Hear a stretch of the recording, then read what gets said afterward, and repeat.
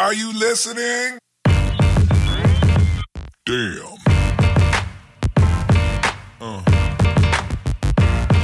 Yeah.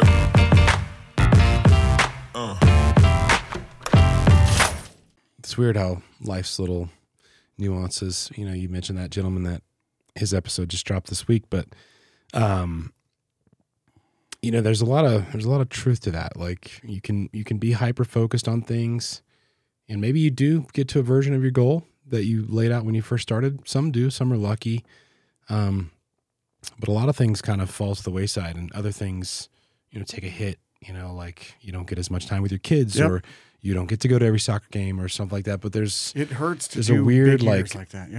Flow of life. And oftentimes you feel it years later and you go, oh shit, I didn't have a plan. I didn't expect that to happen. And all of a sudden we're here. That's right. And we're enjoying the fruits, so to speak, of our labor. And, you know, whether you're a God-fearing man or not, you know, some people will attest it to that, or having some higher power. Some people are, you know, riding the waves with as best style as they can, you know, but it's very interesting. And I don't think that anybody can ever not tip a hat to something is kind of in the ebbs and flows of life, especially when you don't have control over situations of getting fired at times. You know, you could have been a yes man. I probably could have avoided that job, but at the end of the day, I didn't want to. Throw the cards in the air and you go, let's see how they land. Let's figure this out.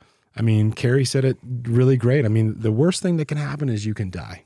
Yeah, and then we're going to try to die safe. Yeah, the worst thing is you die. Yeah. But the constant commonality is you have to look back at that journey and realize that you didn't always have control over which way you were going, left or right or up or down or back or forward, but something, whether it was your work ethic or stroke of luck or practicing and continually getting up and going, something was kind of, you know, guiding you to wherever you're going in life. Yeah. And hopefully the few of us got to enjoy that journey. Yep. We label it as good or bad sometimes, and we have no idea if it is good or bad. Like if we judge it as such, it comes back to that rewriting the story. You always can rewrite a story. It's good or bad at that moment. And you never know if it's really going to be. I mean, I always give a good example of like, if I'm invited to go to a baby shower, and John and Jill Huntsworth, Huntswell, they tell me, hey, come to our baby shower, and they do the whole reveal, and hey, we're going to have a boy. It's going to be great. And we're going to name it Michael. And I'm the guy who's like all about positive mindset. But then I go, are you out of your mind? You're going to name your kid Michael? Your last name's Huntswell. So he's going to walk up and be like, hi, Mike Huntswell. How you doing? Like, are you out of your mind? So that's a negative thing to bring up. But who's the better friend? The friend who's like, oh yeah, it's great. I love everything you're doing. Or the one who's like, hey, wait a minute. Have you thought about this? It's kind of messed up that you would think that. So for me, it all comes back to like, is that positive or is that really the best friend you had? And it all depends on it. You can write those stories however you want. Hey, you're Mr. Negative. But the reality is you don't really know. Yeah. I mean, I like to look at life in that open-ended way because you don't really ever know what's actually good or bad. And if you judge it as such, then it becomes such. Like if you, Eric was talking about naming his dragons, and I think that's so crucial because there's so many things in life that can come about that if you don't recognize what they are, they'll keep recurring. So that's why it's so important for me to do that daily mindset training, because you can get so far off. 2021, I had 7-Eleven inspections. It was one of the worst years of my life recently. Yeah. I mean, I lost relationships with realtors because I was frustrated. I didn't see my kids. It's not about the money. It really isn't. Yeah. Like at some point you go, why, that was a great financial year, but at the end of the day, it cost me more than money can replace. And, gosh, so many things that I want to talk about and go into. And I know I just end up going off on tangents, but it's like, not everything is the way you think it is. I mean, I'll give you one example that I wanted to talk about is like, you know, you believe in bad energy? Yeah. Yeah. I mean, like, so the concept of, you know, you're talking about like nothing is good or bad, but, and I agree with that. It's only a perspective at that moment in time, and you can always change the past. We can't change the past. You can allow the past to affect you negatively or positively moving forward. Hopefully you learn from it. But flipping that on its ear, I wholeheartedly believe in bad energy. Oh, for sure. And honestly, it's something that you should learn to appreciate, to be honest with you. Like the good energy, How so? The good energy doesn't exist if there wasn't bad energy. Oh yeah, there has to be. So I think of things like this, like if all of the world is a balloon, mm-hmm. and all of the human facets of what makes humanity, we're all in this balloon. And so I'll give it in the context of like Christianity. Yeah. Christians, I think, miss the mark so hard because they always think that we need to, it's actually called non-resistance by force. Leo Tolstoy talks about how as Christians, we should be non-resisting evil. So what we as Christians end up doing is that we have all that balloon and we want to push on that balloon to try to force society to be a certain way because we want to be a Christian nation or whatever it is, right? Sure. When you push on that balloon, you're pushing air here and you're just expelling an equal amount the other way. So really what you're creating is opposition. You give credence to the opposition when you admit that it is. Whereas in reality, like as Christians, we should just be living a good Christian life and not trying to legislate morality. Jesus lives a great example of life by living his example. Where in the Bible did Jesus ever go to the magistrates or the people in power and say, I demand that we as a nation follow these morality rules? In fact, quite the opposite. Jesus would say, you need to give to Caesar what's his, and the kingdom of God is within you, as Leo Tolstoy would say. Period. It's not sharing. I mean, we're supposed to proselytize. You're like, you can share the message of God, but it's really about living the example that makes humanity work and go, hey, that actually is cool. But now, as opposed to we're forcing the balloon down, we're trying to legislate morality, we're trying to impose our morality onto others, and really that just creates tribalism, and that's why all Christians fail at it and have created more hatred towards Christianity than what it's supposed to be, which is homogenizing humanity and showing love for each other. And just living a good example, period. Yeah. That's all you have to do. Yeah.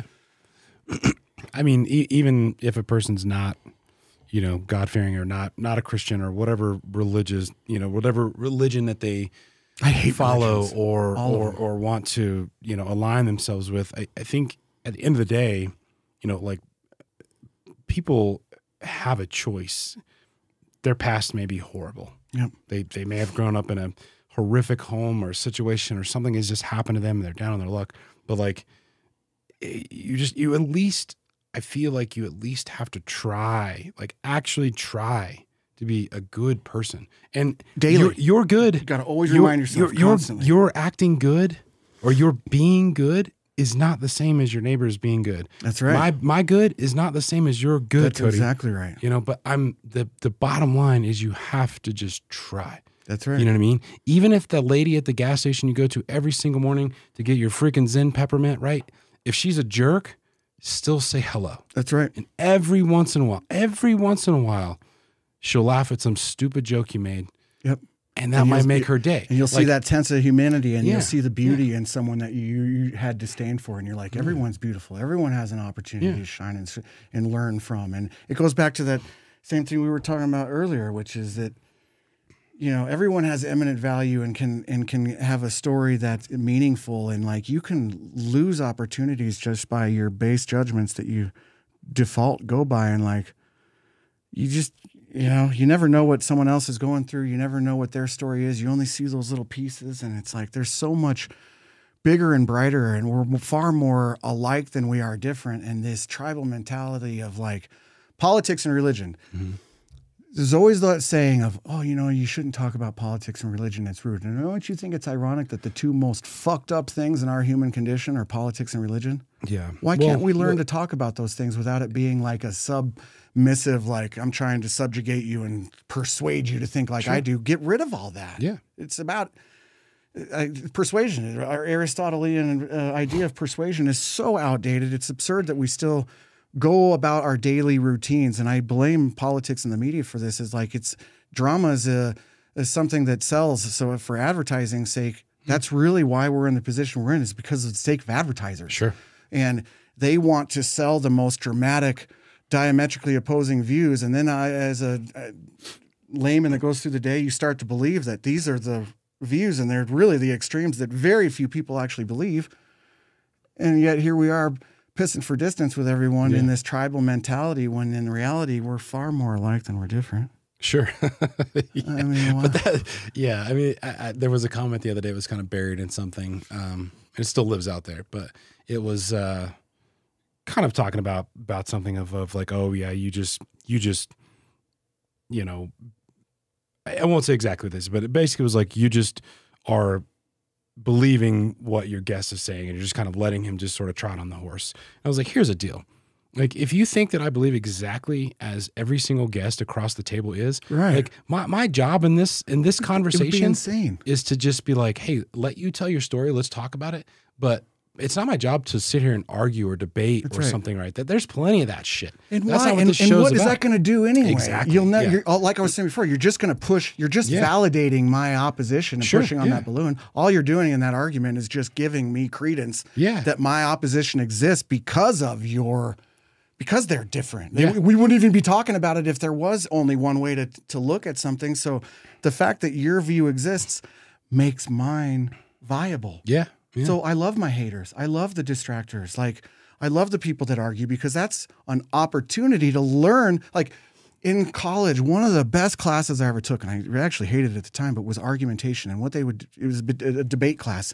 And they would give you a topic, and your job was to argue side A, and then tomorrow, guess what you get to do? Yeah. Now you get to argue side B. Yep. And see how effective you are. And you know what that does is it solidifies what you actually believe versus what you think you believe. How many people grow up as, again, Christians, let's say, or you name anything, and they're like, yeah, I believe this certain thing about life. Yeah.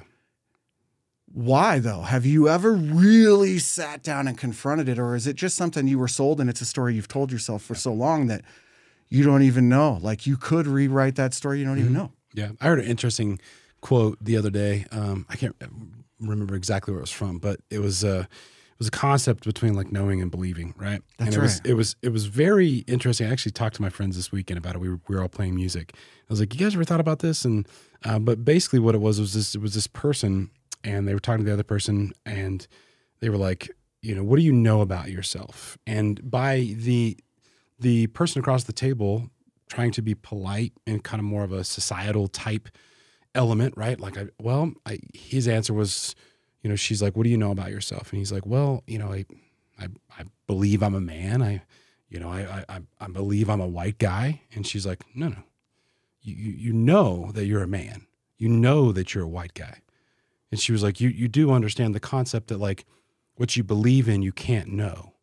Like you can, there's no physical way to have actual, true, definitive texture of knowledge. There's a little of truth in everything and a little of falsity in everything. Like, you can't know anything. But it was interesting because her concept to ask him is like, so you believe in religion, or you believe that one day you will have X or something, but you cannot know what you believe in. Yep. And this gentleman was like, because it wasn't like a Christian based conversation, but he was like, well, I mean, like, there's the constant concept of, well, I know God. I have a relationship with God. You do in your own right? But you have never actually touched.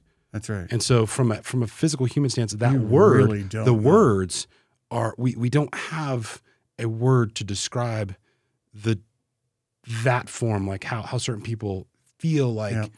If they're religious, they feel like they have an actual true connection. Their belief is more than just believing. It's knowing, but knowing is not the right word. Well, Because yeah. if you have knowledge of it, then you've felt it, right? Einstein It's here. says it like this. He'll say that the minute at which you think you know something is the moment at which you cease learning anything new about it. So you can think that, I mean, do we still have people that believe that the earth is flat, right? Yeah. I sorry. mean, I shouldn't laugh. I mean, Sorry. but I mean, and then we used to think that gravity, there's all these things that we thought we knew, and then we proved that we don't know. And then if you can look into the future and go, we think we have that nailed down. We're probably wrong about that too. And we won't learn anything new about it if we assume that, we've got that nailed down. You'll never learn anything That's what's new. going on crazy, like with archaeologists right now, is like they're finding certain things. I don't know if it's through like carbon dating or whatever, but they're saying that like the human as we know it, right? Whether it's through Neanderthals or what, the human characteristic is much older than we had originally perceived it. But you've got this, like the vein of people who discovered what we know as historical now. They're in such opposition of this new theory. It's That's like, right. hey, you know what? Like when I started painting as a 3-year-old, I could only paint so much. I only had so many tools. I only had so much knowledge. It's like, if you look at the evolution of electronics, it's always going to evolve. Why should knowledge not also evolve? That's right. We've gained new tools. We've gained new theories. And why would Anyone those people who's not embrace it? definitive, I'm It's like, hey, here's the sliver. This is what we thought to be true. But okay, well, this is awesome. And now it's like open and honest communication, right? Go back to it. It's like, all right, well, let's expand upon what we thought. You would think that people would be, but you know what? They have defined this thing, and maybe they've received like public praise for it. But in their mind, it's like, if they admit that they didn't have it 100% right then they failed. It's like, well, no, you didn't fail. You did the best you could at your time in that moment. You defined what you thought was 100% truth, and we're just finding new knowledge. That's right. 30 years later, and we're growing and we're expanding. That's the human brain. That's what it should be doing. I never get too married to any idea because you just never know. Yeah. I mean, you can have morals, and you can, in my mind, you can be a good person, right? But that was, loosely going back to that comment. I enjoy sitting across this table so much with people because every once in a while there's like a sliver that gets said, and it like, you know, I normally have the scratch pad, but the scratch pad started distracting me. Yeah, I did. Because I was waiting. I'm like, okay, say something cool, Cody. Let me write it down. I'm going to research it later. But I get such joy out of this because I'm not here to oppose a person. I'm here to learn from that person. That's why I wanted to be even on if it's not like being if it's not like a bullet point, a knowledge point. So what? I'm learning who you are. And the thing of it is like, I'm going to sit here. Like right now, we're an hour and a half into this, and we're still going. Right? Let's say we talk for 3 hours today. I told you I could talk all day. Yeah, but let's say we talk for 3 hours today. I bet you that in that 3 hours, I learn more about who you are, and maybe it's in general terms. But I get a better understanding than if you had done 50 inspections for me. That's right. That's why I want to do this, because that's where I want people to really know what makes me tick. I think there's so much value to that, and we lose sight of it. I mean, communication. We are all on social media, and we think, oh, you know, we know each other, but there's that 7-30-7-55 rule, which is essentially a communication rule that states that only 7% of meaning, that my words that I want to make you understand is received in the way in which I sent it. So only 7% of that accounts for the actual words that you use. So you can imagine that in social media conversations, despite the visuals and the audio and the pitch and the tone and the context, you only have at best 7% of what that person meant. So you can imagine the comment sections are usually, they don't know what the fuck they're talking about. Just like yesterday. I don't know if we talked about it before a show or off show, but that guy was like, they have no this guy just talked for a whole minute and said nothing. I was like, he said nothing to you. And I would argue that you don't even know yourself as well as you think you do, because there was somewhere I was hearing recently about a professor who asked a class of students, like, how many of you would torture somebody? And not one person raised up their hand. Of course, you know, woke society, who's going to fucking stick out and be like, oh yeah, I'm Jeffrey Dahmer here. Yeah, I'm just out here torturing. Of course they don't. But then and quite frankly, not to be overly callous about it, I'm not going to torture anybody. But then the second question is, okay, so now these men break into your home and they steal your daughter, and she's somewhere else now, about to be raped and tortured and killed. And the only way in which you can figure out where she is by torturing the shit out of the only person that you happen to catch. You change the environment. So now all of a sudden, you bet your ass you're going to torture somebody. So you don't even know yourself. Like if you set these parameters and say, I'm going to write this story and say, I am this, you'll never, ever grow. Yeah. Your environment shapes you. You'll never get better. Yeah. And the other thing too, like that's a really interesting concept because I've got a really dear friend, beautiful, beautiful soul. He's a drummer in our band. I love him to death. He and his wife are getting ready to have their first baby. And, you know, we write music remotely, and it takes us about a year to write an album, right? Because a song. Yeah. Because we share files and we meet up once, twice a year, maybe.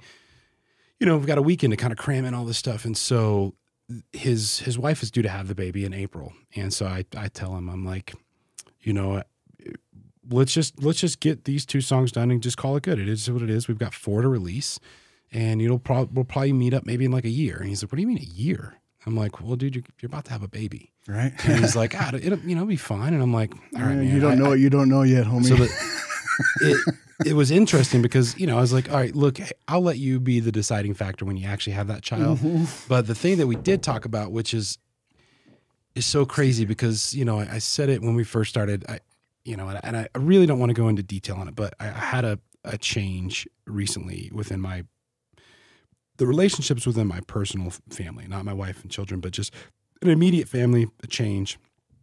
And it brought up the conversation this weekend about like conditional love. And like, it's a tough one. This is where I think a lot of times it's a tough one. Like Instagram and Facebook and all these phones, these devices in our pocket are constantly listening. Cause like, then you get back on, you know, to look at more something, than you know, and then shring there. It's like all of a sudden you hear all these conversations about conditional love, but yeah. It brought about this spiral nonetheless. And I did hear this concept of like, you know, when you're born, you know, your mother and father, whether you had a good upbringing or not, it doesn't matter. Yep.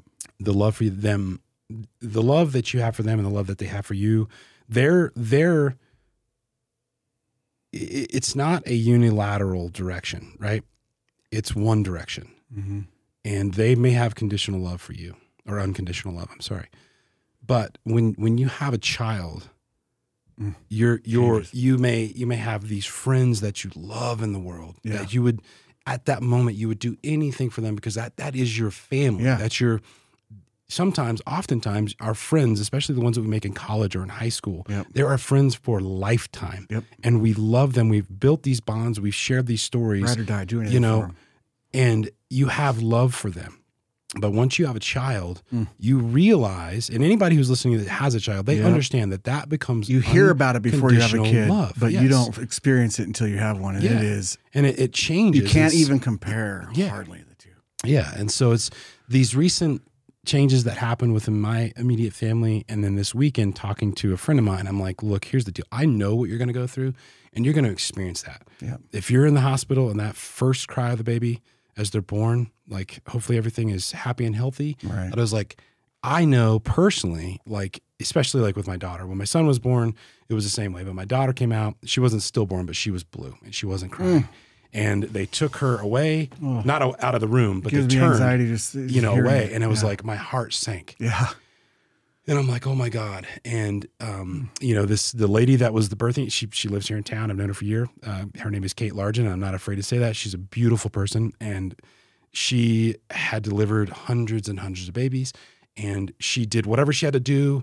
And I'm watching. I'm from me to you. And I'm watching and I'm fucking bawling. I'm like, just out of like, what am I? And the worst, like time slows down and you're just, all the worst thoughts, like what, oh my God, what do I do? And as a human, you can't fathom what a loss would be like in that moment in time. It's just like, okay, this isn't normal. We're supposed to have a baby.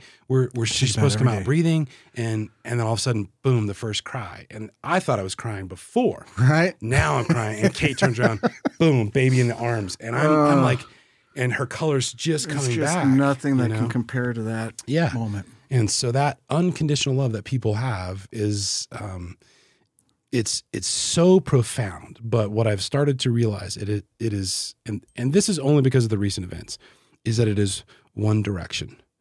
I know that as a parent, I have unconditional love for my children. Yep. And my wife has unconditional love for them. I'm trying to do everything I can as an adult, as a father, as a human being, to make sure that that love is reciprocal. But I know that at some point in time in their lives, if they have a child, that love that does bounce back every once in a while and they get angry with you because you take the iPad away or whatever. Right. If they have a child, it will change. Yeah. And then that direction They'll see then what your will parents go did for you. Yep. that way. And, Yep. and I will still be in their lives to help them because they will need you to still foster them no matter how old they are. But it's as of late, I've really been thinking about that. And that unconditional love is not unidirectional. Yep. If you do the best you can, your kids will always love you and they'll always seek advice from you no matter their age. But I do know and I'm aware that at some point in my children's life that love, they will build their unconditional That's right. path. Well, and they have to separate themselves as they get older in order to have an individuality. Yeah. So we were talking about your kids the other day, about 7 years old, Yeah, something 7 like to 10. that. I've got a 13 and 15 now, and about 2 weeks ago they were that age, 7 years old. And Yeah. it's amazing how through each stage you're like, oh, I can't wait until they can talk to me and be out of diapers. And then when they're talking to you and out of diapers, like, oh, that person doesn't exist anymore. And now I just so sad they're not, like, I miss those days. Mm-hmm. And then they now are getting to a point where they're becoming young ladies and getting very individualistic. And the part of the nature of what they have to do in order to survive and become themselves is to separate themselves from their parents a little bit. Sure. And have that coming of age. Yeah. And so I'm at that position now where they're starting to detach, and I desperately don't want them to, but I know for their best interest, I have to encourage that so that they can become independent, strong women that won't be swayed by the storms of life and can know that they can handle anything that comes at them. Yeah. And so as a parent, that's my biggest challenge, is trying to not, because of that incredible love, protect them from everything that can make them who they are, because I know that through parts of what we've insinuated in this conversation is that the reality is that a lot of the best growth happens through the fire. And that's how you walk through that fire, is what makes a good life or a bad life. And there will be fire. Yeah. Yeah. No one gets out of this alive, and no one gets an easy street. In fact, easy street's probably the hardest living there is. Sure. Because it's complacency. It's never growing. It's when I'm doing 711 inspections, I'm not focused on my health like I am this year. I've lost 20 pounds since Thanksgiving. I will never go back to the fat slob that I was. I mean, through hard year like this, I've experienced more personal growth. Just in the last 48 hours preparing for this, I've experienced more personal growth than all of 2021 when I did 711 inspections. Yeah. Well, it was brutal. I don't want to go back to the real estate thing, but you know what? I don't either. I think that Todd Seeger, Monster in the industry. great person, Very has good built person. probably one of the best books of business in our industry. He's He rad. did that interview with the Herald in the height of 2021 when it was just getting crazy. And I'm going to paraphrase, but basically the way he said it, it was like, look, the money is great. Like, it's great selling this many transactions, but like, I can't go camping. If I list a house on Friday or Thursday, Yep. all of a sudden, and I had plans, Yep. I can't go camping. It's a 24/7 job you guys signed up so for. it's just That's it's why like, I answer my phone all the time. Yeah. If you're working, so am I. But I'm sorry. No. But that's but it. that's the that's thing the is, challenge like, of this industry. but a lot of always big on the heavy line. hitters, Yep. they also started to experience burnout, Yes. and it was like Boundaries, baby. all of a They mean sudden something.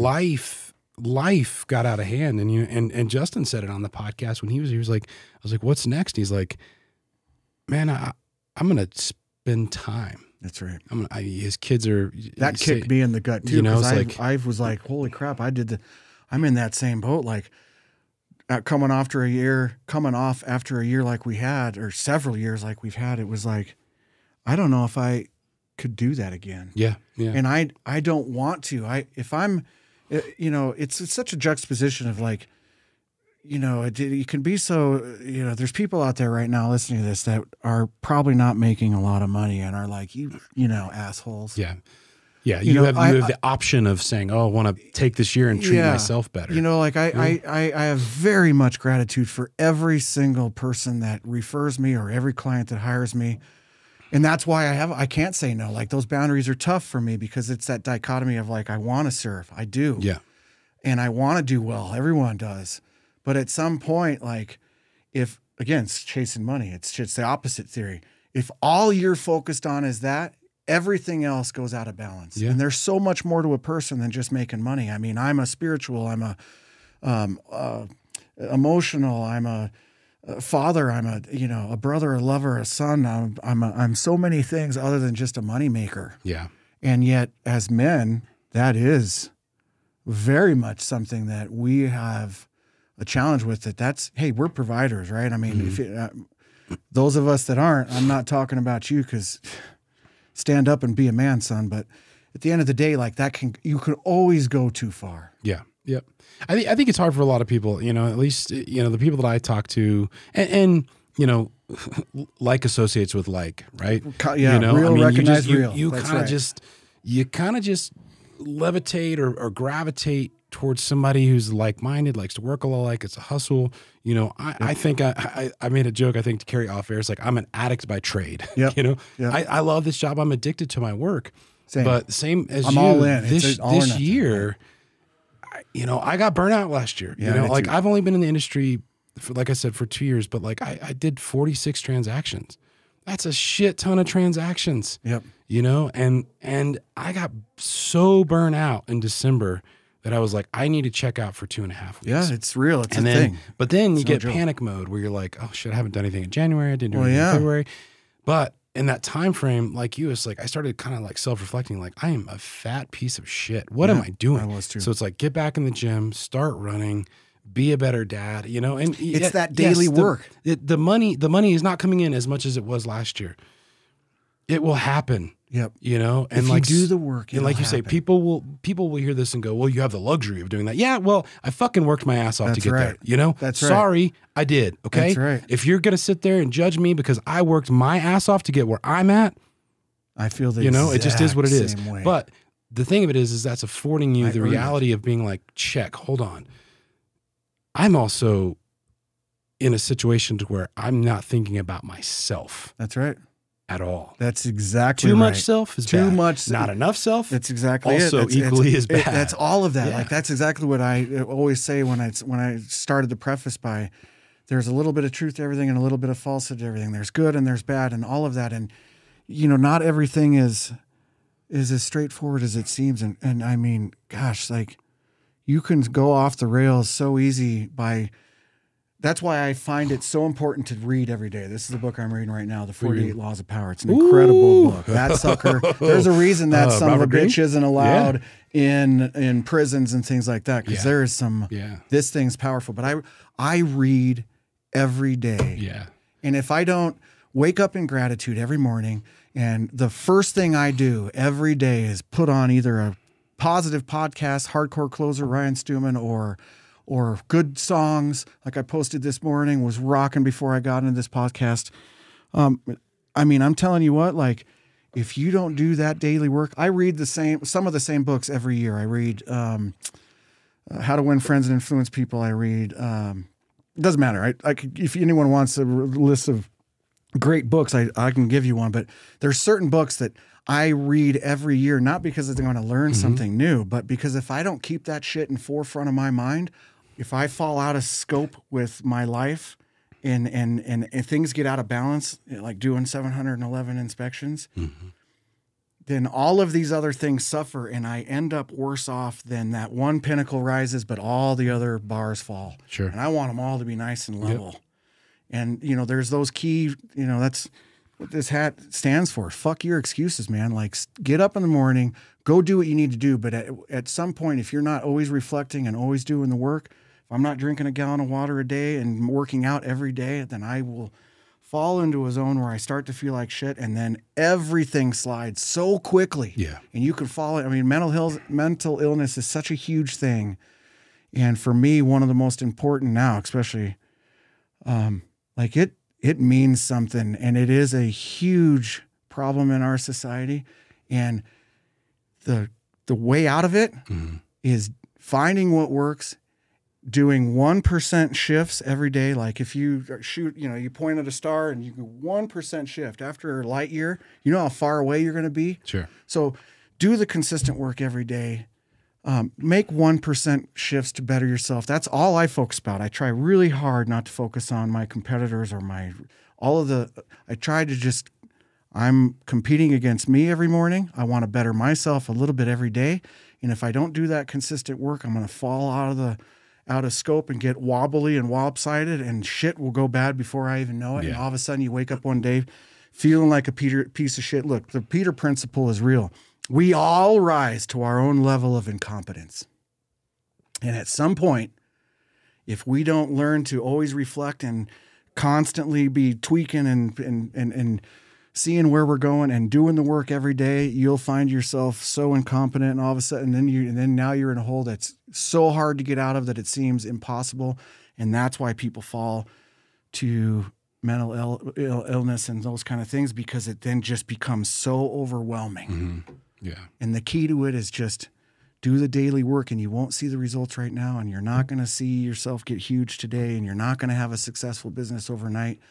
No one's an overnight success, but they'll look at me and think, "Oh, I see your house in Edgemont. You're driving a Raptor. It must be nice." Like, fuck you. I worked my ass off for it. Nothing was overnight success, but it's all those things that got me there was constant self-reflection. I mean, I honestly, if I'm honest with myself, I owe several people in this industry a pretty big apology. Lois Sermi and Chris Betton, if I could, so many people that I have, Amanda Erickson. I apologize to you people so hard if I could, just explain my heart to you that I got out of sync.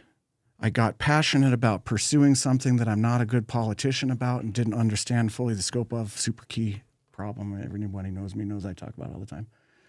But I get so out of scope and out of what I know is what I want to be, that then you lash out at people that are the sweetest people on earth, like Lois, and you just go, who have I become? Sure. In the pursuit of trying to be right or trying to do something with well intentions, I got so far out of the scope of what the reality of it was that now I'm looking at this tree and I forgot the forest existed, and you burn it all down. Sure.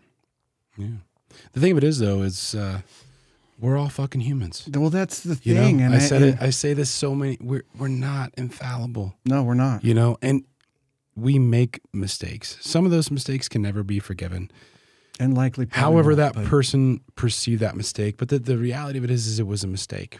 And hopefully, as I try and better myself, the mistakes that we inevitably make and will continue to make, hopefully they don't have a long-standing impact on somebody negatively. Well, yeah. Right? That's all that you right. can hope for, Cody. That's right. It's like, Lois is a sweetheart, but if she never forgives you, that's okay, because you're just a person. Yep. And I created that, so it's the bet I made. Yeah, for sure. But what you can just hope for is that hopefully whatever transpired between you guys, she doesn't carry every single day with her, right? And that's all you can do. People only remember the way they make you feel, and I know that in those cases, if you sit on that situation, if you sit on that negative energy, what are you doing? How much are you hurting the positive?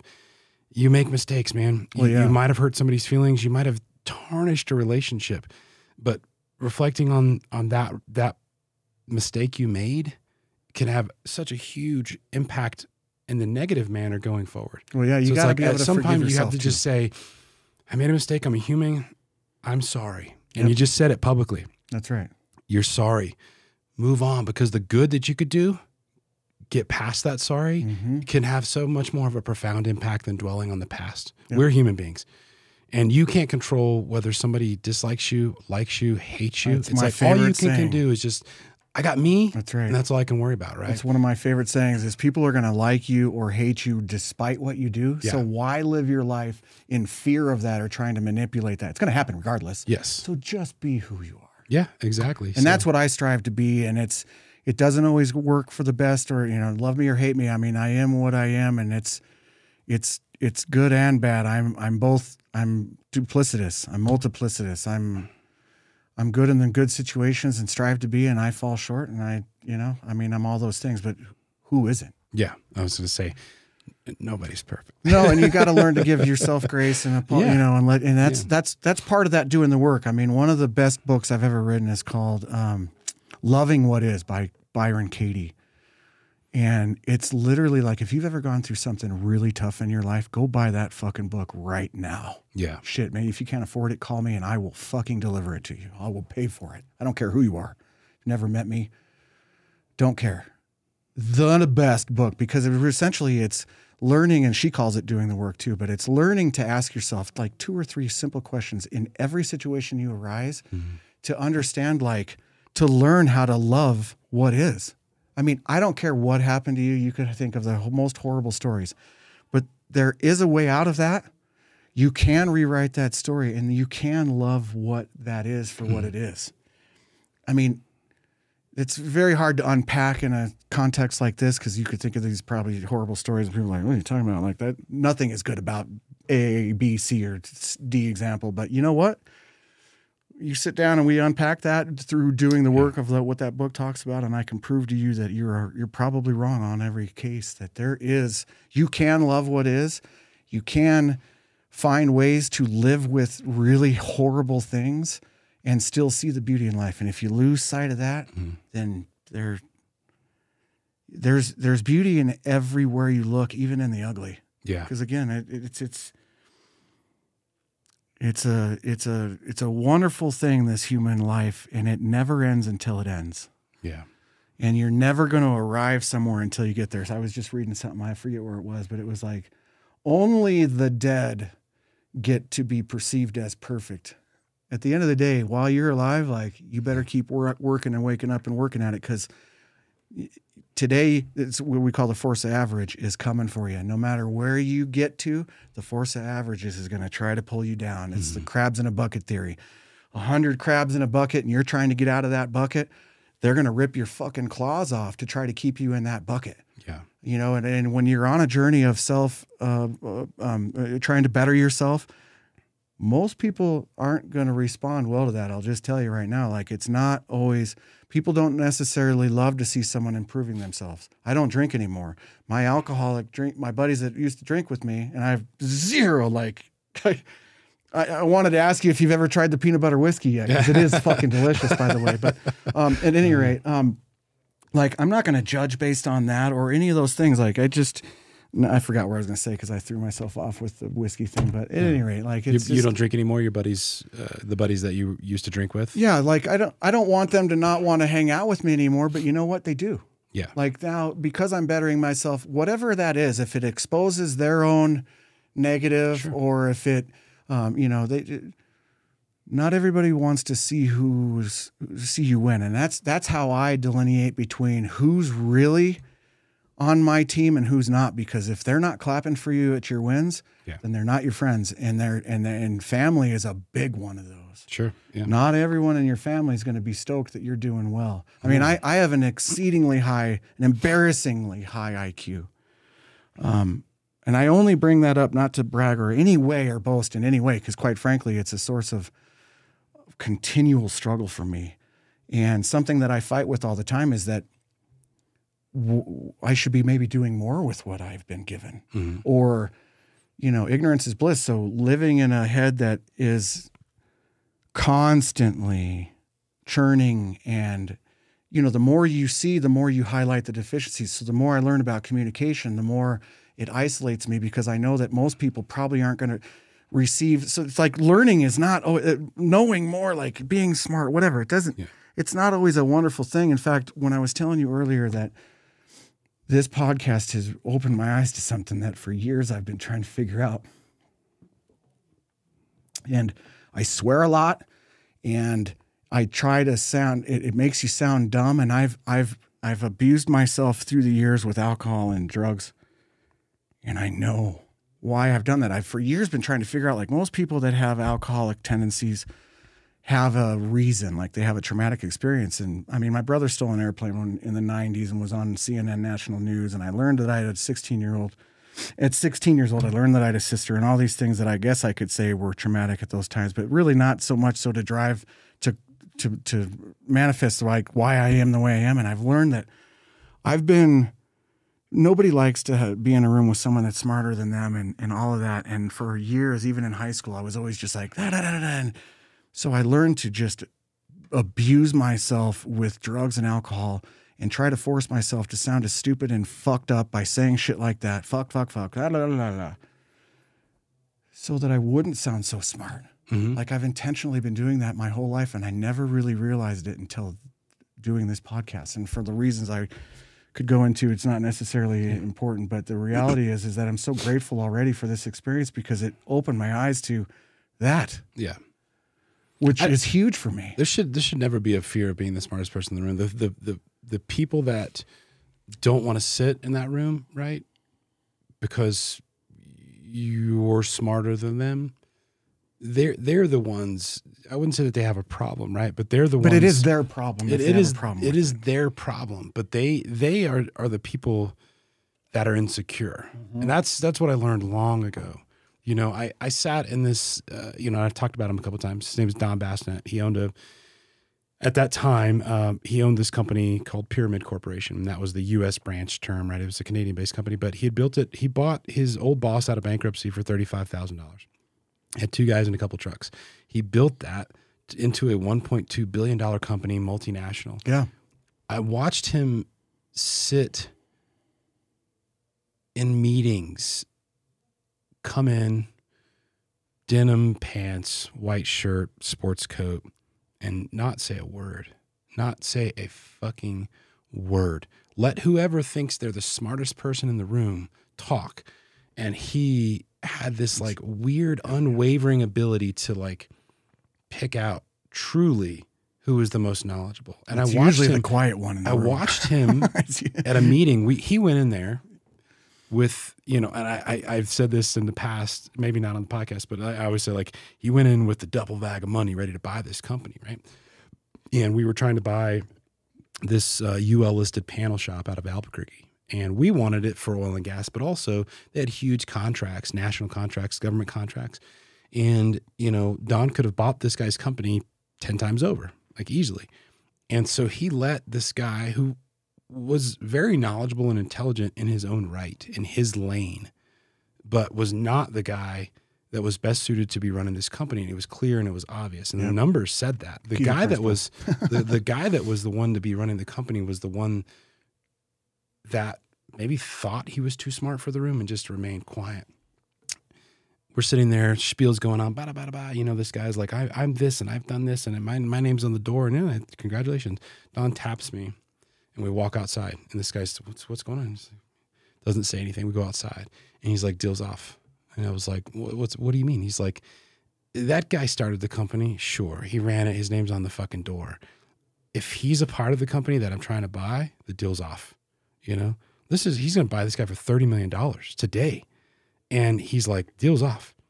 And I won't say his name. I won't say his company. He's like, either he resigns now or the day after I buy it or we're out. And I was like, well, who's the guy running the company? He's like, the guy in the corner. And I'm like, okay, and so we go back in and basically we say that. It's so hard for me not to say this guy's name, but the gentleman leaves the room. I do the same thing. He leaves the room and what we asked, he said, can we have a few moments just to talk to some of your, not chief of staff, but like some, so the head honcho leaves the room and Don just says, dude, what are you doing? And he's like, well, I'm just doing my job. I'm not doing, and he's like, why don't you come work for me now? Yeah. Like, he's like, you'll never shine. You will never, until he is out of your way. Right. He's like, you're the mind behind this entire thing. And you know that, right? And he was like, yeah. But in his mind, he's going, if I say that, then I'm the dickhead. I'm the asshole. Right. With all the bad words in the room that are going around. And it's like, but Don had a way of just truly reading people and seeing right through the bullshit. Yep. And I don't think that gentleman ever did. But going back to your comment of like the smartest person in the room, is never the person, not never, you know, you can have the person talking, but the person that wants to be talking, you should be questioning that. That's always. right. Absolutely. Because it's the greatest companies in the world, the quietest one. That's the greatest companies in the world are the ones ran by the person that's not that smart, but that surrounds himself with people that far smarter. That's where that's that Peter in principle so many comes in. business books and knowing practicality. when to delegate. Yes, those Most are the small people. businesses fail because they don't know when to let go. Yeah, and I've experienced that in my own business, and now I've found myself more like Maverick in the movie Maverick. Like, I'm happy to not be growing and expanding because I've been down that road. I've trained my competition. I've had guys leave me after being with me for 6 weeks, and now are out there competing against me with everything that I told them that makes me special and unique. I've had teams of guys on my team, and you learn that the bigger problems, more money, more problems, like all of that. And I've gone that road of, if you're not growing or scaling, then I've lived that like go mentality of like mastermind groups. And hey, if you're not, looking to drive a McLaren, then you're a piece of shit. And I step back and go, you know what? There's some good to that, but there's a point at which I don't need all that. sure, yeah. And I don't want to scale to where I've got multiple inspectors anymore, because I've seen what that looks like. I mean, if you got 2 guys in a home, and I mean, there's times where I can look at a home and like, I'll be explaining something to a client, and then I'll go and go to the attic and be like, you know what? We wasted that whole 20 minutes. Now that I've seen the whole scope of the home, it's actually something far different than I've thought. So the growing and scaling and all that, like, it just, I don't know. I'm happy to be right where I'm at. Yeah. And I don't need to push it any further or grow anymore, but I do still continually want to grow in other ways. Like, I'm more than just a home inspector. Sure. Yeah. I can do a heck of a lot of other things. And, at this point in time, it's the give back stage of like, I started $100 club where we all get together, and I don't advertise it a lot because I want it to be kind of a exclusive thing. But Justin Osborne always is a good buddy of mine that will support me in anything. I was in Rotary with him. He's been at one of these with me, and just things like that I think are far more important. Like, you go, and instead of a B&I group where you pay dues to the group, like, everyone pays $100 to come have dinner and mastermind together, and all of that goes to the server. Yeah.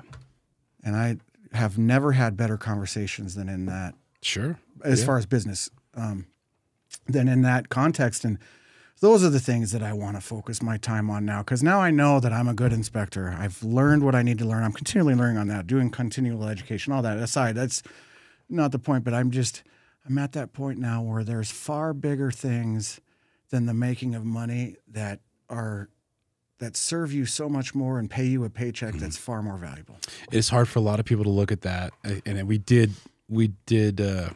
got a lot of backlash on Carrie's episode for some things that she said. And that's it goes back interesting to, to me, because I loved her. She's like-minded, kindred spirits. In fact, Carrie, if you're listening, I'd love to be on your podcast. Yeah. But it goes back to your comment of like, probably gonna if blast somebody's me then. struggling, if somebody, they can't see it, and not everybody's afforded the opportunity. And I've heard people say like, oh, depression's a luxury.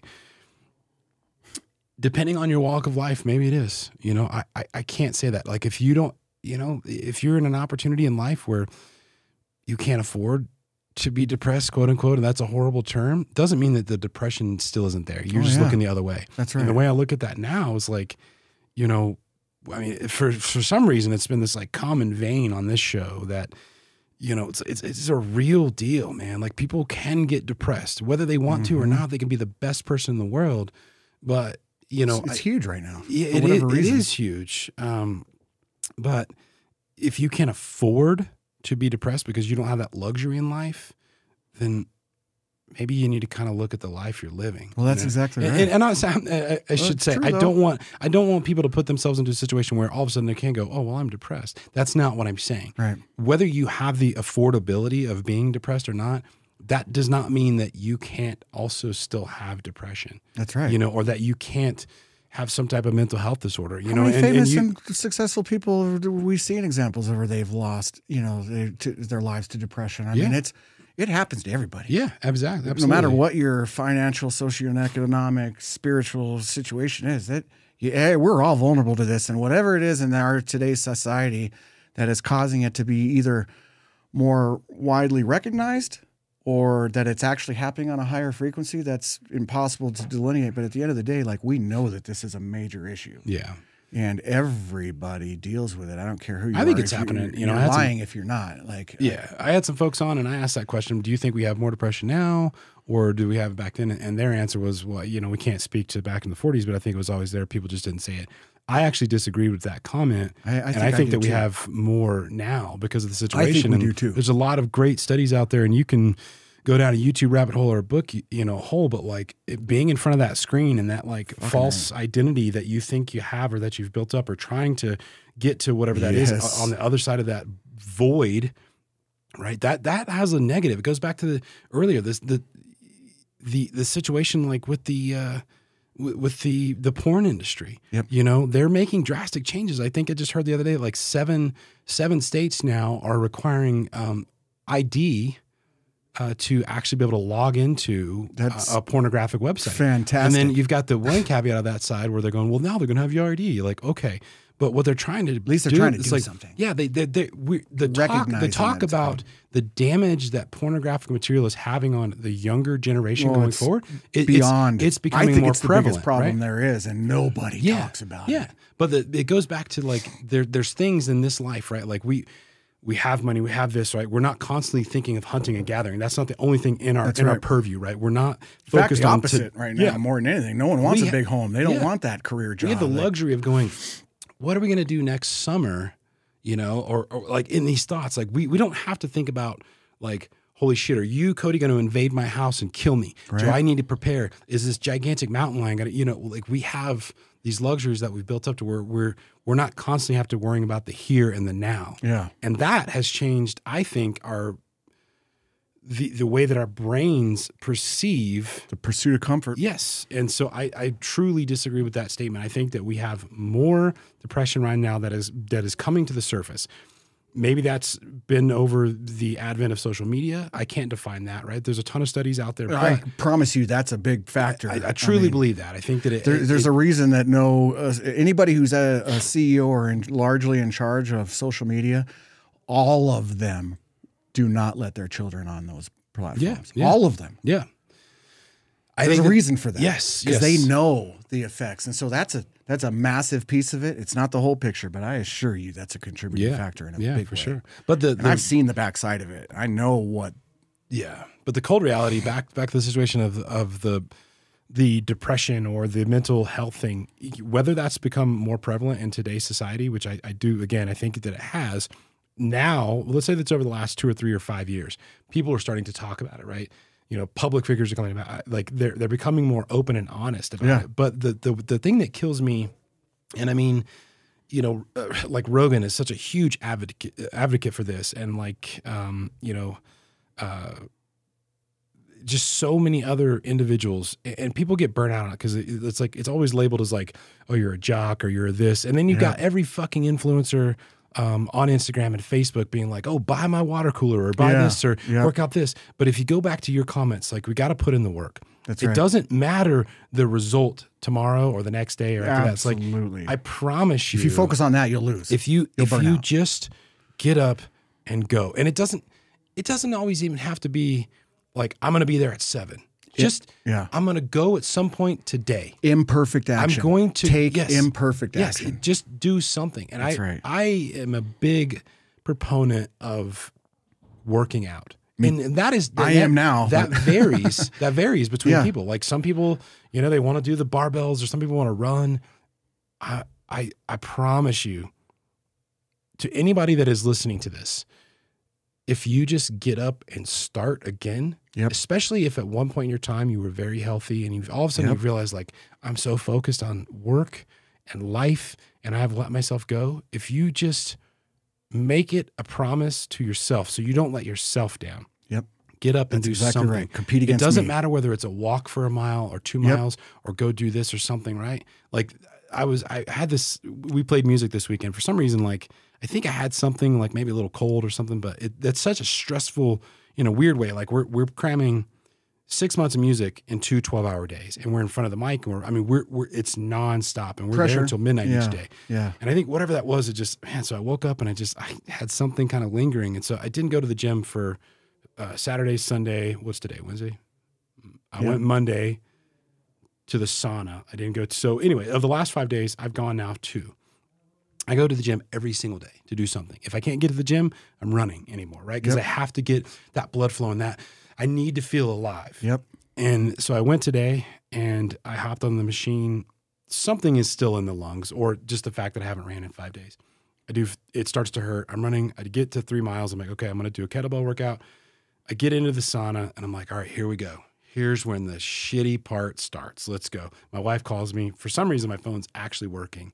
And I'm like, hey, she's like, I'm just calling to check on you. How you feeling? I was like, I feel fucking electric. Yeah. I was like, I am so, if I could get out of this hellhole of a sauna right now and go talk to Cody, I am so ready for this conversation. Because I was like, I felt that way this morning too. Because I did the same thing. I went and worked out. I listened to good music. I mean, it's like yesterday I didn't do that because I was in a rush to get out, and I had a shitty day yesterday. Yeah. So it's amazing how those little things, like when I used to smoke cigarettes years ago, many years ago, I quit and nothing wonderful or crazy happened. But then 3 months later, I had one cigarette, and it made me feel like such shit that it was that one cigarette that I was like, I'm so thankful for that cigarette, because now I have the comparison of how what was 20 of those making me feel like in a day. And so now I'm just like, oh, it's so good to have sometimes that ability to see. So sometimes I love my failures in that regard, because I'll go along and not do the work. And then if I don't one day,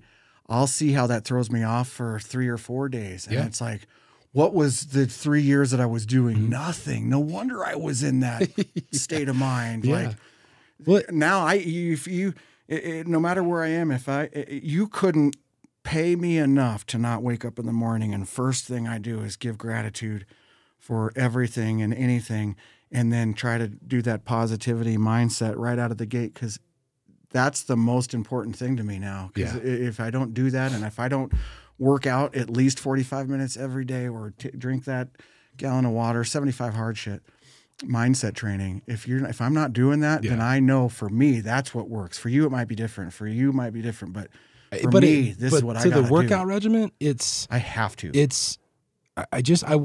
I want people, like, seriously, going back to anybody who's like potentially struggling or just doesn't feel right. Yep. You don't have to label it as depressed or anything, because I do just know you're off. Yes, it's like you're off, just because the way I look at it, and this is exacerbated by the sauna. Yeah. But I talked about this on the last episode, but the sauna is an absolute hellhole. Mm-hmm. And I made the mistake of today. So I knew I was running short on time. So I did 2 25-minute sessions with a cold plunge for 3 minutes in between and went back in. So, but the second session, I made a mistake because I was like, I feel like, and all of a sudden the audio blipped out on my headphones. And I'm like, what was that? And I looked at my watch. Oh no, I'm at 22 minutes. That last 3 minutes was absolute hell. So what did I do? I'm like, I can beat this. I can beat this moment in time. It's 3 minutes. It's nothing. So I hopped up and I hit the steam. I'm like, we're at 185. Fuck that. We're going to 193. Yep. Let's go. Yep. Because after you get out, it's like you have the ability in your brain to say, look, I just personally put myself through absolute hell on purpose so that I can deal with any problems to come, because I can't control anything outside of this flesh wall. Yep. Truly you can't. That's right. Your husband, your wife, your kids, it doesn't matter. You really don't have control over anything other than your 2 feet below you moving forward. Yep. But if you can create hell on purpose in your brain and show yourself definitively, I can beat this. Yep. You come out of that, I promise you, it's like you flip the light switch on and the rest of the day is just better. You may still have problems. Yep. You're still going to run into assholes, or your boss is still going to be a jerk. But you'll be more prepared and equipped to deal with that. What you can control, and I think it's reminding yourself that you actually are capable. Yep. Capable. That's right. Capability of doing something that you don't want to do. Yep. Ed Millett, do just one more. There's so many of those guys out there that are sending that message out, because it's it. That's it. I mean it. And quit watching all the fake influencers. They're pretty for a reason. That's right. Find somebody that inspires you if that's what you need. Yep. That person that's real. And yes, they're still already in better shape than you are. Your job is not to be them. Your job is to be a better version of yourself tomorrow than you were today. That's it. That's all you can do. That's it. One step at a time, right? Like the rules. It's We're working simple, on but the it's rules. not easy. It's not. But that's as easy, as simple as it gets. Like take that imperfect action, get up and do something, because that one thing will lead to another, and you build on it, and all of a sudden you've got the confidence back, and everything flows. But if you misstep it, it's so easy to fall. But the workout thing, because for some strange reason, again, I just talked to a lot of people that are struggling with some type of offness or mental health. And I'm a huge advocate of working out. Me for too. some reason can help that. It's It hell for really- me. It really I can. hate it. Yeah. But it's David Goggins in my head going, what are you, like, fuck your excuses, bro. Get out there and Who's going to carry the boats? Yeah, I mean, you know what I mean? Fucking But at Goggins. the end of the day, Yeah. I mean, that shit is real. And if it comes back to seeking comfort and how it's all opposite. Like, I mean, everything is opposite. It's like, I'm trying to seek comfort, but how detrimental is that? Like the force of average is going to come for you. So be ready for it. And if all you've had is easy street, when the storm does come, you won't be ready for it. Yep. So those storms, when they do come, you're ready. Like it's exactly what you just said. Like if I don't prepare my mind in the morning, then I can be so easily kicked off my pedestal by the slightest thing that throws me off. I spilled coffee all over myself this morning, and that could have easily pissed me off and set me into a mode, about ready to sit down and everything. I mean, but at the end of the day, it's like, dude, it is what it is. Like, Yeah. It's coffee. Spill it. come on, like, Yeah. so what? I mean, Yeah. whatever. I gotta, whatever. Anyway, you get so focused on the little things that don't matter that the big ones fall away, and it is the little things that matter. It isn't the big ones. Yeah. Have you, so Robert Greene wrote that. That's a great book, by the way. Incredible book. He It's the also, 48 Laws of Power. If you don't, Yeah, sorry for those. It's 48 Laws of Power, Robert Greene. Have you read or listened to the 50th Law? no. Dude, so, I'm just getting through this one, and I was at Rule 2, and I was like, if that's not opposite, then I don't know what is. In fact, that's why I brought it in here in case I referenced it. But it's never put too much trust in friends. Learn how to use enemies. The last thing saying, if you have no enemies, find a way to make them. Yeah. I love that shit. Like, are you kidding me? You got to unpack that and read the book to understand what they mean. But So Robert Greene followed 50 Cent, Curtis Jackson, Yep. right? So One of my for favorites. a couple of years. And then A great book, too. They co-wrote the He wrote 50th a Law. great So if you don't have the ability to get the book, I would say download the audiobook because it's actually it's read by 50 Cent, right? So it's in his voice. I thought it was so different because he can articulate exactly what he's trying to say. It's like, here's the story, and it's in his voice, and it's awesome. it really is. It's just crazy that the way that he interacts with a lot of things, like, it almost makes you feel like nothing is without design. Yep. In a weird way, right? Yep. And nothing is without design. But one of the greater things is that he is so regimented on everything purposefully. Yep. It was a great All the book. I mean, goats it's been years. It's been years since I Michael read Jordan it or listened to it. talks But about not, they'd make fun of him because he'd go out on court and he's, before a game running these simple maniacal drills that everyone's like, dude, you're the best. You're out here running these drills. Like, what the hell's wrong with you? It's like, well, that's why I am. yeah, that's why I'm the greatest. I mean, I do the little things consistently and I never compromise them. And that's what drives you to that greatness. Yeah, yeah. It's weird on this. Like, so when I first started this podcast, it was like you're curious, like, how do I sound on the mic, and how do I? Oh my gosh, yeah. whatever. And you go back and listen, you're like, oh, that's terrible. But I'm then sure I kind of had listening to myself. a bitch of an episode, and I think I was coming off like COVID or something. I had 2 interviews back to back, and I just walked away from the interview being like, God, I should have rescheduled that. I don't feel like I gave enough to the guests. I don't feel like I gave enough to the audience. And I almost called them, but like, do you guys want to re-record it? But instead of doing that, I was like, I listened to it. I was like, it's okay. It's not the best by any means. At that moment, that was like episode 5, 6, maybe. I became a student of this craft. Yeah. And it's hard at times because you listen to certain people and inevitably, like, we as human beings, we kind of like almost emulate certain things that they're doing. So that's hard. You got to get past it. But I try and listen back to these podcasts, and instead of like listening to the performance is fine if you want to listen to how you sound and how you do this, but I'm trying to listen to the movement. Yeah. You know, and I talked about it with Eric. There's this like episode that I heard a while ago, and it's a dance. It's you know, and so going back to like the greats, like you have to be a student of your craft, right? That's You right. have to be always going. You also have to be regimented with what you're doing. And That's so right. now I release these episodes.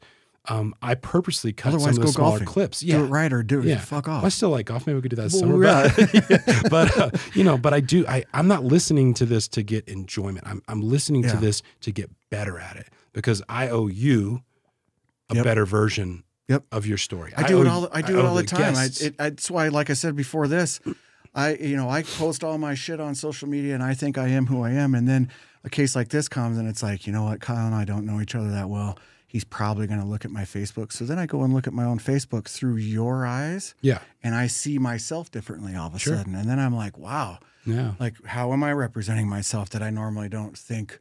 But now if someone's going to be scrutinizing certain things, like I just think there's so much value in that constant, like Leo Tolstoy talks about it. Albert Einstein talks about it, like never stop searching. Those were the last words Leo Tolstoy said before he died. Never stop searching. Yeah. And I couldn't be a bigger fan of that, for better or worse. Like I could go on a podcast like this and it might cost me business because someone's going to be pissed off. Maybe I'll gain business from it. Maybe either way, I just need to step out of my comfort zone regardless, and not really, like my wife and I talked about this so much before coming on here. Like it can be very challenging to be a leader and call out some of the things that make our industry different or unique or challenging, or some of those problems, or they can sound like they're accusatory when really it's about, hey, let's elevate each other. And, Sure. you know, so if you take it as I'm being, you know, judgmental to you by anything I said, then you miss the point, because it's not that. It's about elevating everybody and working together in that dance. The life is a concert, and it can either be very tribalistic and us versus them, like Carrie talked about, or it can be like, despite everything you're doing, I cannot agree with a lot of what you do, but I can live in harmony with you. It's camper theory. Like we talk about in the Christian sense earlier, but it's good camper theory. Like if tonight a bunch of people in my campsite next to me are partying and they're loud, I'm not going to go over there and be a Karen and yell at them and be like, yeah, I should shut up, because I know that now tomorrow morning when I get up early, I'll expect the same courtesy when I'm loud and having my morning routine and playing my music and they're hungover and tired. Like if you grant them be who you are and it's all fine, then I would expect, then they'll grant me the same. So it's like, again, it kind of comes back to that pushing on the balloon and trying to legislate morality. There's so many examples of that through life that I just focus on that one, but it's like, can't we all just be good campers? Yeah. I mean, you do what you do, and like, you know, Christians, again, they'll look back at, they right now it seems to be the hot word that they're out against the gay and lesbian and all of that community, you know, and they probably are, because they're out there as a moral authority saying, you shouldn't do that, that's bad. And that makes it like, I know better than you. Well, how are you ever going to appeal to those people or bring them to a way where they evaluate their choices from a perspective of neutrality and like, how can I better myself? Now it's just like, I'm pushing on the balloon. I'm going way over here. You're trying to make me this. I'm going to go over here even farther. Like, just let people be. Yeah. And worry about yourself. The kingdom of God is within you. Worry about what you're doing and let everyone else just kind of roll. I mean, even when it affects you, like, I don't know. I mean, I can do better. I can be better. I can ignore certain things like that. Some of what you're doing, even if it affects me, like I'm still just worried about me. And if we lived like that as people, like we wouldn't have most of the issues we have. And of course, we're not solving the problems of the world today, and no one's going to, it's not like it's going to happen overnight or it ever even will. But I know that I can, if I want to change the world, I change myself. Yeah.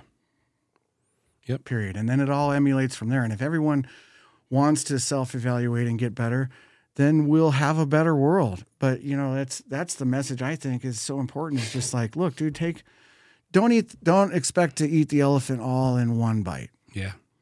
Do the work every day, take imperfect action, and eventually you'll get better. I mean, no one's best at their first podcast. No one's best at their first inspection. No one's best at their first anything they do.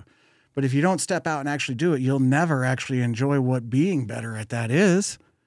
And so give yourself some grace and take a step forward and move in the direction you want to go to. So it's all about mapping, right? Like if I just live willy-nilly, it's like you're in a void. You don't know. You're in a room with no sight. You don't know where you're going to go. You don't know where that fucking exit is or anything else. But all you got to do in life, it's really not that hard, is you just go, okay, this is what I want to do. And this is where I am. And draw a map. And that's it. Like, what does it take? Who do I have to become in order to achieve what that is? I want to rewrite my story. I don't want to be afraid of snakes anymore. Mm-hmm. So how are you going to go about doing that? Well, I'm going to be in front of snakes more often. And all of a sudden I'll find out, like, holy shit, well, I've been telling myself I was afraid of snakes all these years. And really, I'm not. Like, they're rad. I've been I used to tell myself I listen to anything but country music. Man, Chris Stapleton? Yeah. Like, are you fucking kidding me? I would have missed out on so much good music if I lived with that story that I told myself for so many years. Mm-hmm. Like, I missed out on a lot of great shit just by an ignorant, like, belief that I thought was fun to say to demean country listeners. Sure. You know, like, rap is better and heavy metal music. Like, you know, I was on Dead Tour. I'm such an unsuspecting Dead Tour guy to go on Dead Tour because I was a metalhead. I come to Durango, everyone's listening to Grateful Dead. I was like, these guys aren't even good. Yeah. Like, I literally have 98% of every Grateful Dead song set that has ever been played live on digital. I almost all of it. Like, I literally have over 400 gigabytes of Grateful Dead music. I have almost every single show that they ever played recorded live. And I can tell you that most of it's dog shit. But you know what? I get what Grateful Dead's all about. Is like, the first Grateful Dead show I ever went to was December 6, 1992 in Compton Terrace, Tempe, Arizona. And I've got a digital audio tape of that. And it's one of the most amazing, like, live recordings I have. And it's not because it's amazing music, but they played the whole first Dead show I ever went to. And they played the first set, and everything's groovy. I mean, I could go listen to I'll go to any show. Like, I'll literally go. I'll give you so many examples. I went to see a band named Kitty, and they were this chick heavy metal band. I thought it was going to be absurd, and they're so rad. Yeah. Anyway, so I go to the first. They play the first set, and it sucks, or it doesn't suck. It's just, it is what it is. Second set, they come out, and they play this song, "Here Comes Sunshine," and it opens up like totally classic Grateful Dead. Like, the audio's all messed up. It comes in after they're already in mid-chorus. Like, it just sounds like dog shit. But I'm looking around and everyone's losing their minds. Like, I've never seen before, since, or after. I'm a huge music fan, and my life is going to live shows. I've seen so many live shows. I've been to 133 Grateful Dead shows alone. And it was like, what is happening? Why is everyone losing their minds? Like, I've never seen ever a crowd react so favorably. And weeks later, I come to find out that what had happened is that they hadn't played that song, "Here Comes Sunshine," since 1974. Oh, wow. And so everybody that knew, which apparently was everybody, they just lost it. And I'm just sitting there like, what the fuck is going on here? It's not that good. And And now I get the Grateful Dead so hard because now I love it just because of the nostalgia. I love their music. But at the end of the day, like, if you said, what's your favorite Grateful Dead song? Gosh, I don't know. Kind of all suck. Yeah. Yeah. But anyway, I don't know how or why I got onto the Grateful Dead, but I mean, it's so funny to me. Like, life is just such a ball of experiences. And I'll give you an example of an experience that this right here, you don't know when you're truly affecting somebody. These books right here are probably one of my most prized possessions in life. And what this is this gal. So there's this lady, Sharon Wolf. Sharon and Dawn Wolf went to a church that I went to growing up in school in Lakewood near Ken Carl Ranch. We lived on the west side of Lakewood, and I always thought it was rad because Ken Carl's where all these super rich people are living, and so a lot of the Denver Broncos went to our church and whatever. Anyway, Dawn and Sharon Wolf. Sharon died, and I didn't really know them. They were my parents' friends, and Dawn gave me set of knives for our wedding. I don't know why I remember that. I just thought it was kind of weird that someone would give knives for a wedding. But anyway, that's about all I knew of Dawn and Sharon Wolf. And at her funeral, she gave these away. And I wasn't at the funeral. I didn't even know about it until a couple years later. And my mom gave me these. And here, if you ask me, these are the 3 best Christian writers that exist. It's Os Guinness. He's the Guinness beer guy. Leo Tolstoy and Blaise Pascal. She changed my life forever with these 3 books.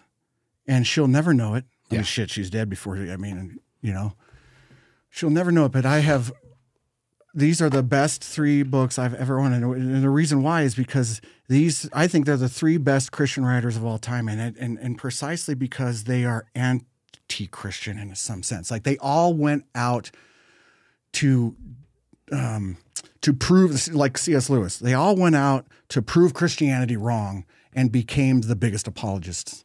Sure. And so what they do is the reason I like them is because they're not just your typical like Bible thumping, believe it and just believe it, shove it down your throat. And that's the way it is. Like these guys all questioned the church and convicted them. Like, what do you think about what you're doing is Christian? Like the non-resistance, like we should be living by non-resisting evil instead of the opposite, because it's not going to make it go away. It's just going to give it more credence. Live by example. So those are those things. Like, so my point of that was just to say, and it's so random, I'm getting just to where I've got no linearity now to what I'm saying, but to me, it was like, it was making the point of how you can impact someone and not even know it in such a profound 100%. Way. And so I just always think like what you say matters, what you do matters. And so you have to just prepare every day to try to be the best version of yourself that you can be. Yeah. That impact is huge. The gentleman I had him on the show is Eric Nelson. He's a great friend. And, his mother was a teacher, and she in some which way like ignited the art side of my brain by telling me to chase after this little fun passion of writing this book. It was like a murder series, and I was trying to write it in high school, and it ended up basically being the essential of plagiarizing the Prey series by John Sanford. This was like, couldn't do that. But the long story short is that she was the one random teacher that was like, what are you working on? I was like, I'm just working on this book. She read it. She's like, I need some work. And then every once in a while she'd check in, and I never ended up finishing the book, but what I told him in that episode was like that sliver that I know with absolute doubt that your mom does not remember had such a profound impact on me as a person. Yep. And it sent me down this creative, it like unlocked it for a second. Yeah. It wasn't my parents. It wasn't my friends. I was like, it was like one of those things of like, just, hey, this is totally random. And like you say, like, she doesn't know she gave you these books. Yeah, she has no clue. No idea.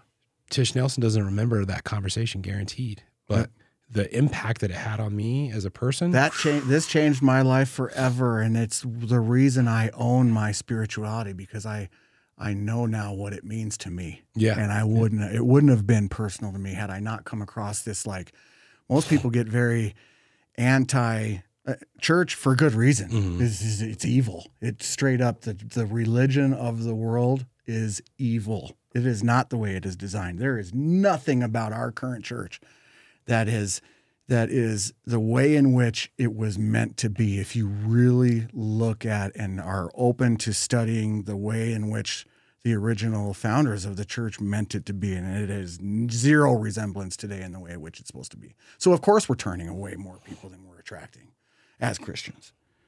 And, speak for myself, but it's those things that it's the constant evaluation of where we are that has to be part of that work, or it's so crucial to me that it's the most important thing to me in life, is that I'm constantly evaluating and measuring against myself where I'm at, and doing that almost on a daily basis, and having that roadmap of to where I want to be and making sure I'm still on the road. Cause I mean, it's so easy to get off the path and then you're out without a light. You don't know where the hell you are, what's going on. And it's hard to get back then. It's a lot easier to maintain where you are than to lose it and try to build it back. Like checking in with yourself. Oh, it's so important to me. It's the main, it's really the true focus I've been on a mission for the majority of my life. And I'm not there yet. Yeah. That's the point. Yeah. But the thing of it is it's work. Yeah, it is. And it is. And it's never fun. But, you know, every time I go mountain biking or I go to the gym or I do something that I truly loathe doing, it's not wonderful. There's never been one time that I've been in the gym and been like, you know, I shouldn't have come. Yeah. Never. Yeah. Every time I'm always like, fuck yeah, man. I feel a lot better. I'm so glad I did this. Afterwards. Yeah.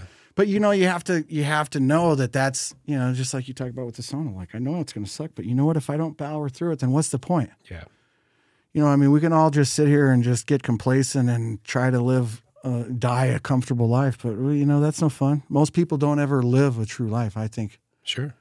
I think that's the sad reality is that we all have these quiet lives of desperation. And it's yet you find redemption on the other side of what's uncomfortable. Well, Cody, thank you so much, man, for coming on. Oh, you bet. Anytime. I'm happy to do it, and an honor to be here. Honestly, I love what you're about. I've listened to a lot of these, and that's why I asked you to be on it, because I feel like I align with where you want this to be, and it makes sense to me. Like, it's not just it's a wonderful thing. It's I'll put it to you this way. I value conversations like this so much, and they're so rare.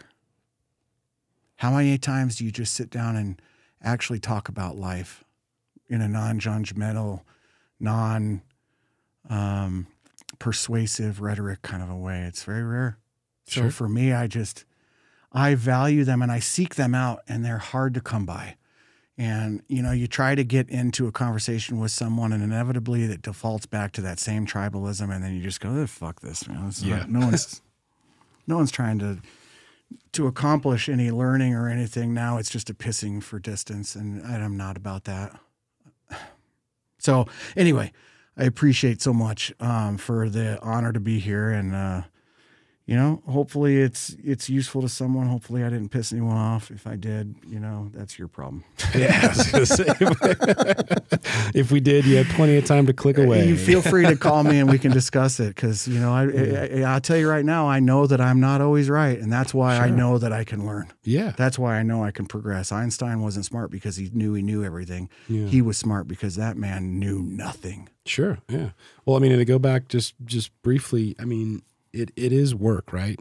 So the conversation we had today, you know, this isn't rooted, you know, I mean, you could be completely different in 6 months. Yeah. You know, that's I hope I am. That's the thing is, like, what you say today can have value and add value, but it doesn't necessarily mean that those are always going to be your beliefs. So if somebody disbelieves with what you say, instead of coming into a conversation with ammo and trying to come in and, you know, sway your opinion, come into that conversation open and just be like, let me hear your side.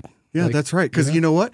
You're right. I might be wrong. And if you allow me to hear your version and tell me why I'm wrong, I'm going to be the kind of guy who's not going to knee-jerk react and be like, hey, you're challenging my ego, you know, blow, right? Like, no, I'm going to sit and the best thing I can do is listen. That's a hard thing for me. And it's a good thing to get into practice, because you only learn when you listen. And so if there is someone that's like, hey, man, I think what you said was fucked up, you know what, bro? Call me up. Sure. Because I'm not going to argue with you or be upset about it, but I will try to learn from you, because I know that I can. And I know that if I don't try to do that, then again, give up and just go golfing. Because if we're not really trying to do anything positive, then fuck it all. But I can tell you right now that I know that I will only be different if I'm willing to accept the fact that I'm probably wrong. And that's the only way to get better and actually truly know what's right. Yeah. And then, so I'm willing, very willing to have that conversation. And so it's always, for me, it's always like, again, even with my clients, call me. If there's a discrepancy, let's have that conversation, because it doesn't have to divulge into what we always see online or on the news media. It doesn't have to be an anger thing or a judgment thing. It's, I'd studied under Cynthia Griffin and Sonia Foss, and they introduced a new method of communication called invitational rhetoric. And that's granting your imminent value, that you have come to the conclusions in your life through probably good reasons. You're not batshit crazy on purpose. No one's out to be like, I want to think the most fucked up thing possible. Mm-hmm. Like everyone's trying to come to the best case scenario. And so if you allow and grant that imminent value that, you know what, they might think diametrically opposite to me, but they do so for reasons that make sense to them. And maybe I can figure that out and learn it, if not more to understand you, but to understand me better, to understand my perspective better, because it doesn't exist without that opposition. Yeah. Yep.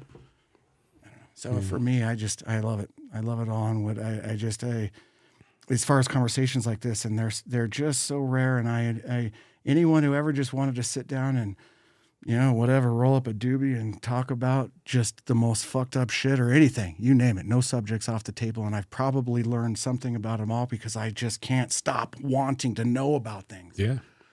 So let's do it. If you do, whatever. Anyway, I appreciate you, my man. Absolutely. Thank you, brother. Yep. Have you ever felt? Are you listening? Damn.